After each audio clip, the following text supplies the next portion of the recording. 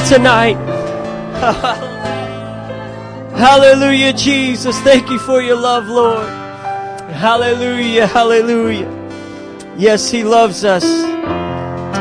Hallelujah. And how great is that love? Amen. How many is thankful for the love of God here tonight? Yes, hallelujah. Thank you, Jesus. Thank you, Lord, for your love.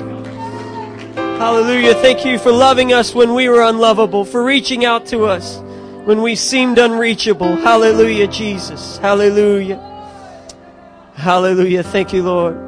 If you can all be upstanding as we get to the Word.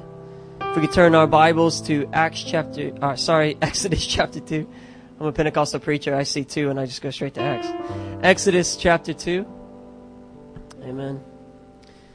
Just want to echo the words of my wife and say how thankful we are to be with you, how blessed we are to be with this church, and grateful to your awesome pastor. He's been a wonderful man of God in my life, and I'm grateful for our friendship, for our relationship. You guys are blessed with the best. You have a great pastor and a wonderful, he has a wonderful helpmeet and his wonderful wife, Sister Kathy. Amen. Amen. Exodus chapter 2. Well, there's a supper after this, so I will shorten my message. This one's originally about an hour and a half, so I'll take it down to just over an hour. If you're here this morning, you know I'm not a long preacher. Exodus chapter 2, verses 23 to 25. And it came to pass in process of time that the king of Egypt died, and the children of Israel sighed by reason of the bondage, and they cried, and their cry came up unto God by reason of the bondage. And God heard their groaning, and God remembered his covenant with Abraham, with Isaac, and with Jacob. And God looked upon the children of Israel, and God had respect unto them. And for the next few minutes, I'd like to preach to you on the thought, the answer to prayer. The answer to prayer. Amen. If I could please get your pastor to pray one more time. Father, we thank you tonight again to be in your presence, Lord. Lord, we just ask you, Lord, to minister to us tonight. Lord, speak through your servant. Lord God, speak to our hearts those things you want us to hear, Lord God, I pray. Bring forth the response in us that you desire, Lord God. Bring forth the transformation in us that your word is sent to deliver, Lord, we pray. In the name of Jesus, Lord, anoint this young man as he ministers your word to us, we pray in Jesus' name. Amen. Thank you for standing. You may be seated. The answer to prayer. Initially, Egypt was seen as a place of salvation for Israel. Joseph, the son of Jacob, had gone to Egypt as a slave, but through God's favor and his redemptive plan, Joseph became the second most powerful man in the Egyptian empire. Jacob and his sons, along with their families, found refuge in Egypt during a severe famine. God had used Joseph to prepare the Egyptians for that famine, so they had plenty of food. Pharaoh loved Joseph, so he was more than happy to provide land and food for his father, for his family. The Israelites, they prospered while they were in Egypt. God blessed them. Their population increased, and they became mighty. Then a new king rose to power in Egypt, and this king didn't know Joseph, didn't have a relationship with him, and he didn't appreciate what Joseph had done for Egypt. So he decided to enslave them and force them to do backbreaking labor. But the problem was that the more they subjected them, the more the Egyptians subjected the Israelites, the more they increased. And this was a major issue for the king, and he felt the need to fix this problem. So he instructed that every male child that was born should be thrown into the river, but the females could be kept alive. After many years, the Pharaoh of Egypt that brought so much pain and suffering to the Israelites, he died.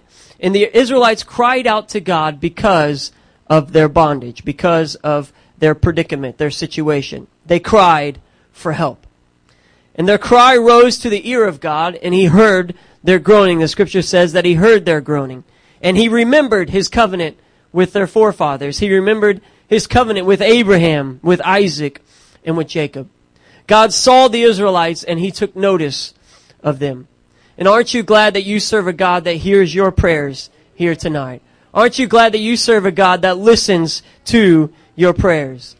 In Jeremiah chapter 29 verse 12, the Lord says, "Then you will call upon me and come and pray to me, and I will listen to you." I will listen to your prayers. I will hear your prayers. The God of the universe not only loves you, but He listens to your prayers. He listens to your petitions.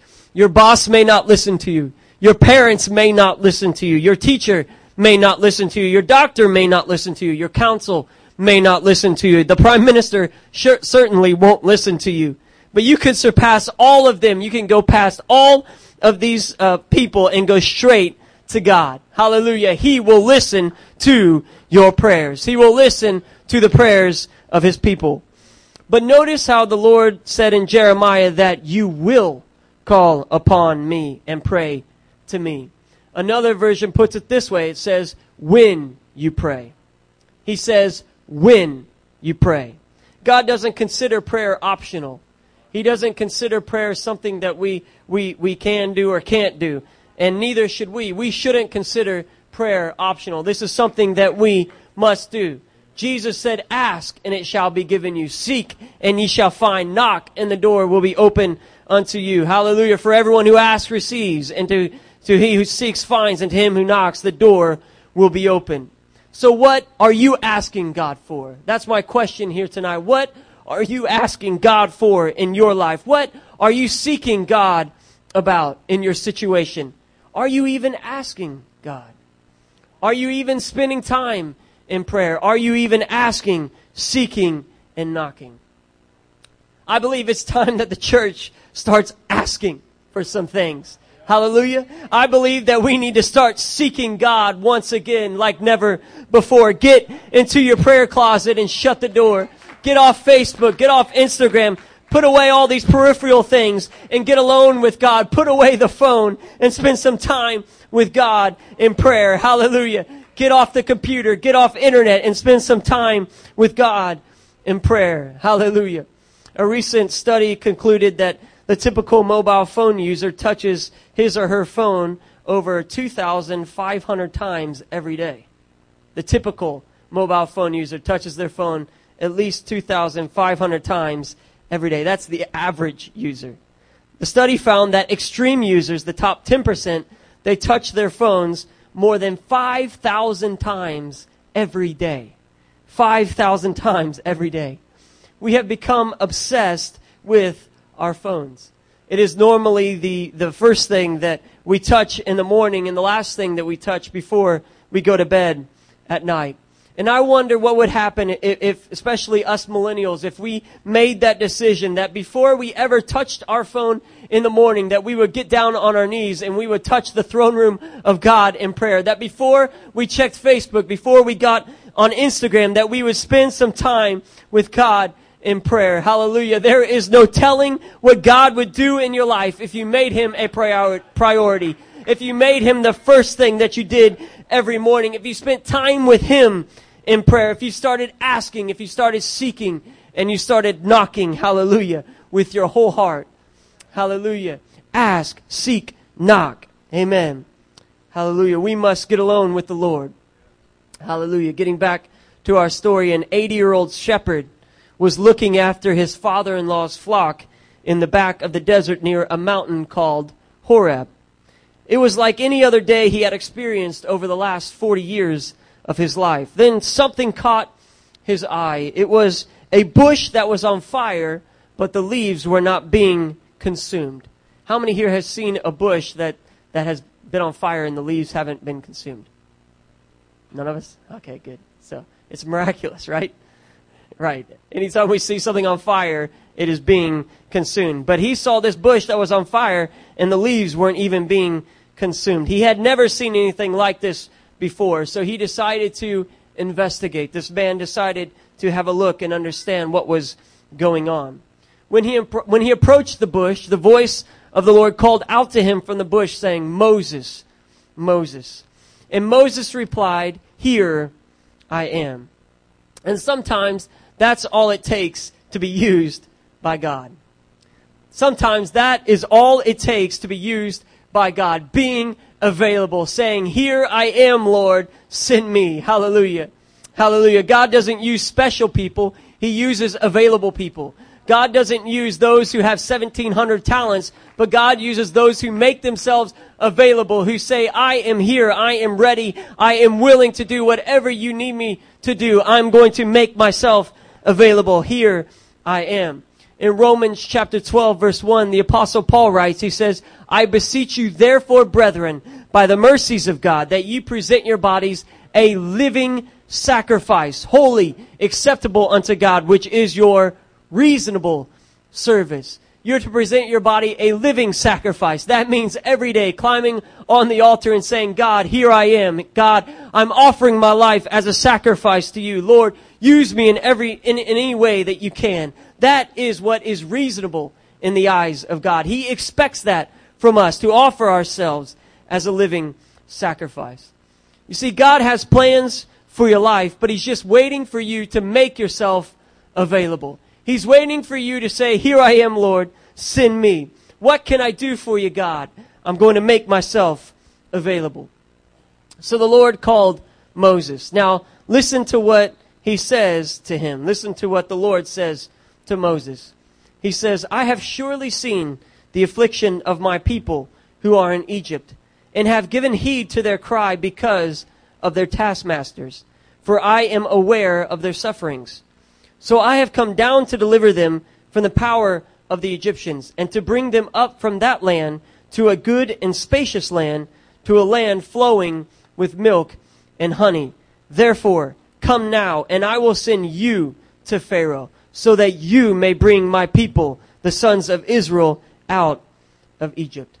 Do you see what's happening here in this text? Do you see what's happening in this conversation between God and Moses?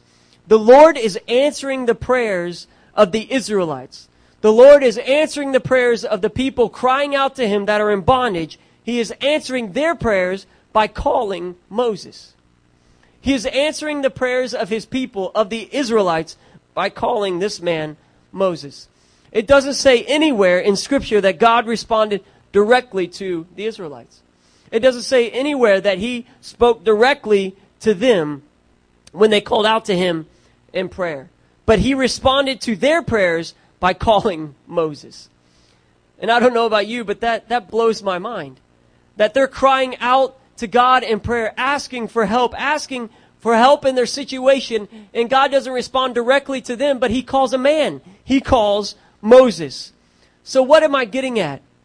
The point is that there are people all across this city. There are people all across this country and even around the world that are crying out to God. They are crying out to the Lord. They are in bondage. They are in sin. They are enslaved, and they are calling out to God. These are people that are needing help in their situation. These are people that want to know about Jesus. These are people that are looking for hope, and they are waiting on you, and they are waiting on me to respond to God's calling on our life. They are waiting for you to say, here I am, Lord, send me. They are waiting for me to say, what can I do for you? Hallelujah. Hallelujah. They are calling out to God, and they are waiting on you to respond. Hallelujah. It can be as simple as blessing a family that is in need, or as grand as becoming a missionary to a foreign land. But God is waiting for you to volunteer. God is waiting for you to say, here I am, Lord, send me. So who was this shepherd, and why was God calling him to lead the Israelites? Well, Moses, as most of you would know if you've been part of the church for any time, or if you went through Sunday school, Moses literally means drawn from the water, and he was drawn from the water by the princess of Egypt. You see, Moses' mother was an Israelite, and in order to save him from being killed, she had put him in a basket into the river, and then the princess saw the baby, and they drew him out of the water. And he became the son of the princess. And he was nursed for the first 3 years of his life by his mother, because his sister had followed him while he was in the river. And once the prince had princess had drawn him out of the water, his sister went up to her and said, "Do you need someone to look after this baby for a few years?" Obviously because the baby needed to be nursed. And so his mother was able to nurse him for the first 3 years of his life. He grew up in Pharaoh's palace. He was educated by the greatest teachers in Egypt. The Bible calls Moses a man of power of words and deeds, and he refused to be called the son of Pharaoh's daughter. He was a prince, and obviously the comparisons with Joseph had to be there. This was an Israelite that was in the Egyptian palace. You see, Moses was the perfect man for the job. He was the perfect man for the job that God needed to be done. God needed a man who could lead a group of well over 1 million people and help establish them as a nation. And Moses had received an education only afforded to royalty. He was literally the only Israelite who hadn't grown up a slave.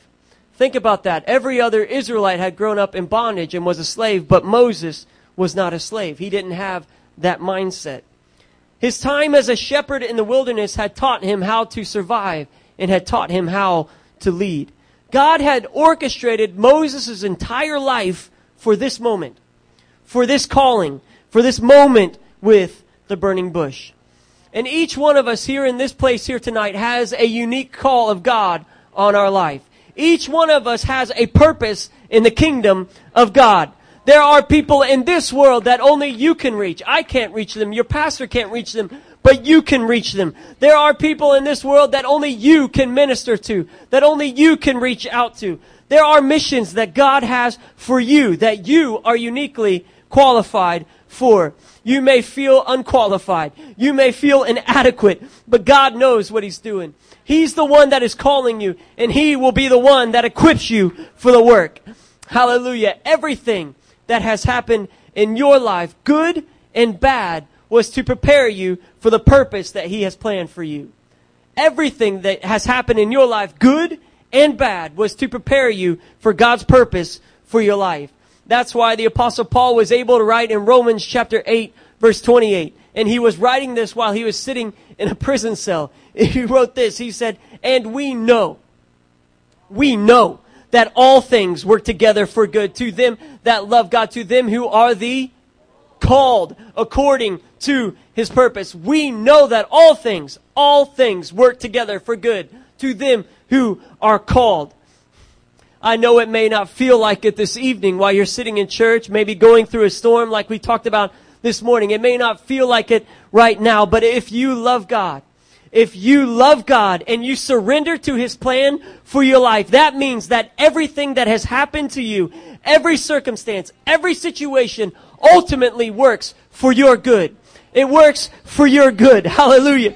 It prepares you for the call that God has on your life. It prepares you for the ministry that He has for you. Hallelujah. Everything, good and bad that happens in your life prepares you for God's plan for your life. And you see, when the Lord revealed to Moses the plan that He had for his life, in the moment, Moses tried to get out of it.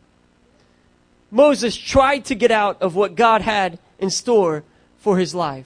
He started offering excuses as to why he couldn't do it. He started offering excuses as to why he wasn't good enough. He basically told God that he had called the wrong person. Imagine that, telling the God who knows everything that he made the wrong decision. You called the wrong guy. Why did Moses say this? Why did Moses have this approach? I believe the story that Stephen shares about Moses in Acts chapter 7 shed some light on this, shed some light on his behavior. You see, Stephen said this in Acts chapter 7. He said, when Moses was approaching the age of 40, he decided to visit his brethren, the sons of Israel. And when he saw one of them being treated unjustly, he defended him and took vengeance for the oppressed by striking down the Egyptians. So he saw one of his brothers, he saw one of the Israelites being beaten, and he decided to avenge him by striking down and killing the Egyptian who was beating the Israelite. And he supposed that his brethren understood. Listen to this. He supposed that his brethren understood that God was granting them deliverance through him. But they did not understand. On the following day, he appeared to them as they were fighting together. So now two Israelites are fighting each other. And he tried to reconcile them in peace, saying, "Men, you are brethren. Why do you injure one another?" But the one who was injuring his neighbor pushed him away, saying, "Who made you a ruler and a judge over us?" Who made you, Moses, a ruler and a judge over us? Who do you think you are? What do you think you're doing? Who are you? You do not mean to kill me as you killed the Egyptian yesterday, do you? And you see, Moses had to be initially shocked by this development, because Moses had been taught his entire life that he was an Israelite living in the Egyptian palace. And the comparisons to Joseph had to be there. Why else would there be an Israelite in the Egyptian palace if not to deliver the people of Israel? This is what he was born to do, right? This is why he was called. This is why he was alive. Why else would there be an Israelite in the position that he was in? And then his survival instincts kicked in. If this man knew he killed an Egyptian, then Pharaoh would know soon. So Moses fled Egypt.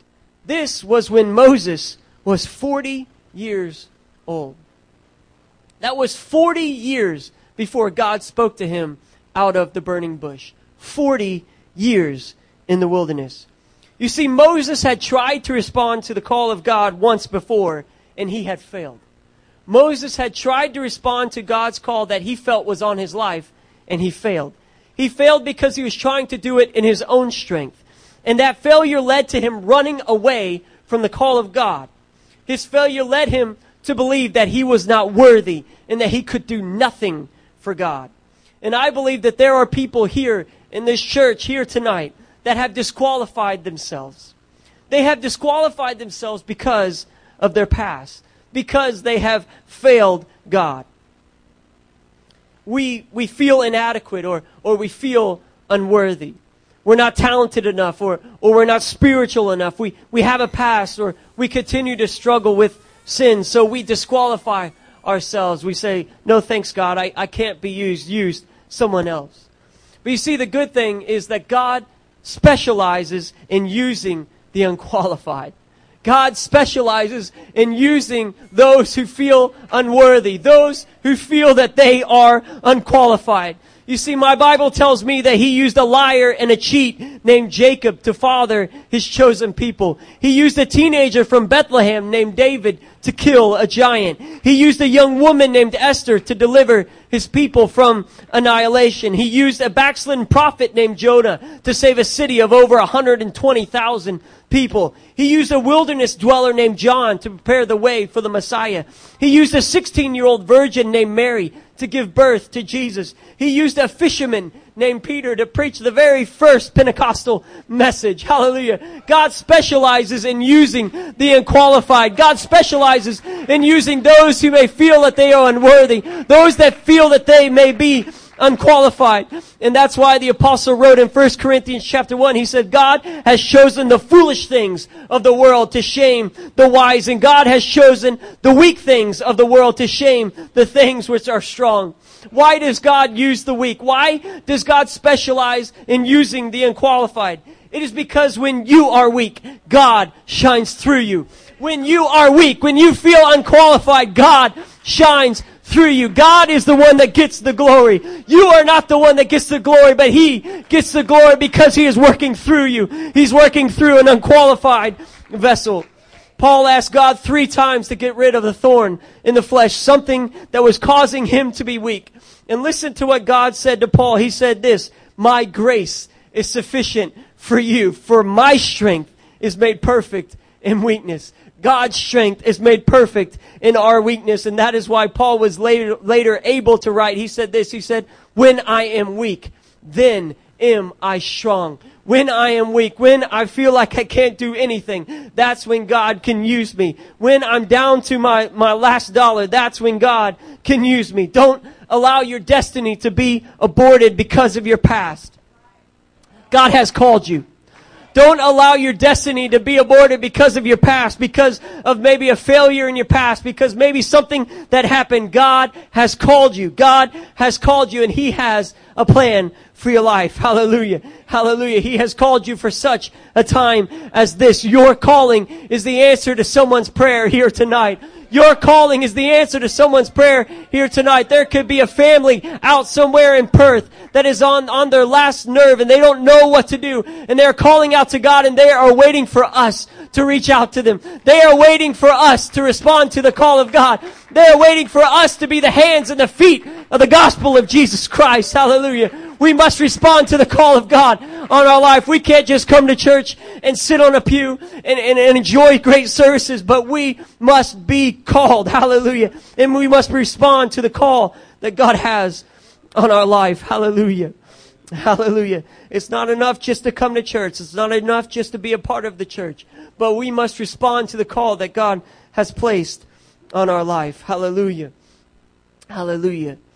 I'm hurrying to a close. If I could get Sister Stephanie to please come. When I talk about calling, I'm not just referencing pulpit ministry or pastoral ministry or being a missionary or doing something like that. Like, that is wonderful if you are called to that. That is wonderful if you are called to be a missionary, if you are called to be a pastor or an evangelist. But like I stated before, we all have a unique call of God on our life. Every single person in this room here this evening has a unique call on their life. There is something that only you can do in the kingdom of God. Yes, we are all called to make disciples, but we will all make disciples in different ways. Amen? We will all make disciples of Jesus in different ways. We will have different opportunities to do that. You may be called to be a doctor, and God is going to use you to save lives and offer hope to people in hopeless situations. You may be called to be a church planner, and God is going to use you to plant a church in an unchurched city. You may be called to serve the homeless, and God is going to use you to help the less fortunate as a witness of His love. You may be called to a factory where you work, and God is going to use you to reach out to a coworker that is going through sorrow or depression. And just a quick testimony. There's a woman in our church named Sister Tarai, and she is an outstanding soul winner. She loves witnessing to people, and she works in a warehouse. She works for Toll, the shipping company. And one day at work, she always encourages people and says hello to people and try and sees how they're doing it. And one day at work, she was talking to a young man, and she realized that there was something going on. And she decided to have a bit of a deeper conversation with him, and she asked him to come aside, and she started talking with him. And lo and behold, just the previous night, that young man had contemplated suicide. And God had used Sister Tarai to speak into his situation and to offer him help and salvation in his time of need. And she connected him to our pastor, Pastor Stan, and he spoke with him and he counseled him and had conversations with him, and he's currently in a Bible study. But this was just a woman in our church who felt a call. It didn't matter where she worked. It didn't matter. I mean, she's in her early 50s. She's a grandmother. But it didn't matter her age. It didn't matter her qualification. All that mattered is that she had a heart for someone. Amen? And she knew that she had a call of God on her life. And she responded to that call. She responded to the quickening of God's Spirit, and she spoke to someone and saved someone's life. Amen. We all have a call. We all have a purpose in this life. The point is, like Paul told Timothy in 2 Timothy chapter 1, that God has saved us and He has called us with a holy calling. God has saved us and He has called us with a holy calling. You have been saved. You have been saved, but you have also been called. You have a holy calling on your life if you've been born again of the water and of the Spirit. But listen to what Paul says next. He says this, not because of anything that we have done, I'm not called because I did anything. That's what Paul's saying. I'm not called because I've done anything, but because of God's own purpose and grace which He has given us. It is because of God it is because God has purposed you to be called, to be born again. It is because of Him, because of His grace, that we have a calling on our life. Not because we're special, not because we're great, but because He has decided that you would be called, that you would have this purpose. Hallelujah. We have been called because we're not because we're special, but because God has a purpose for us. And that purpose goes beyond us. That purpose goes beyond the four walls of this church. And it goes out to those who are lost, to those who are crying out to God, to those who are in a hopeless situation looking for hope. Amen. If you could all be upstanding as I come to a close. Thank you for your attention here this evening. Hallelujah, Jesus.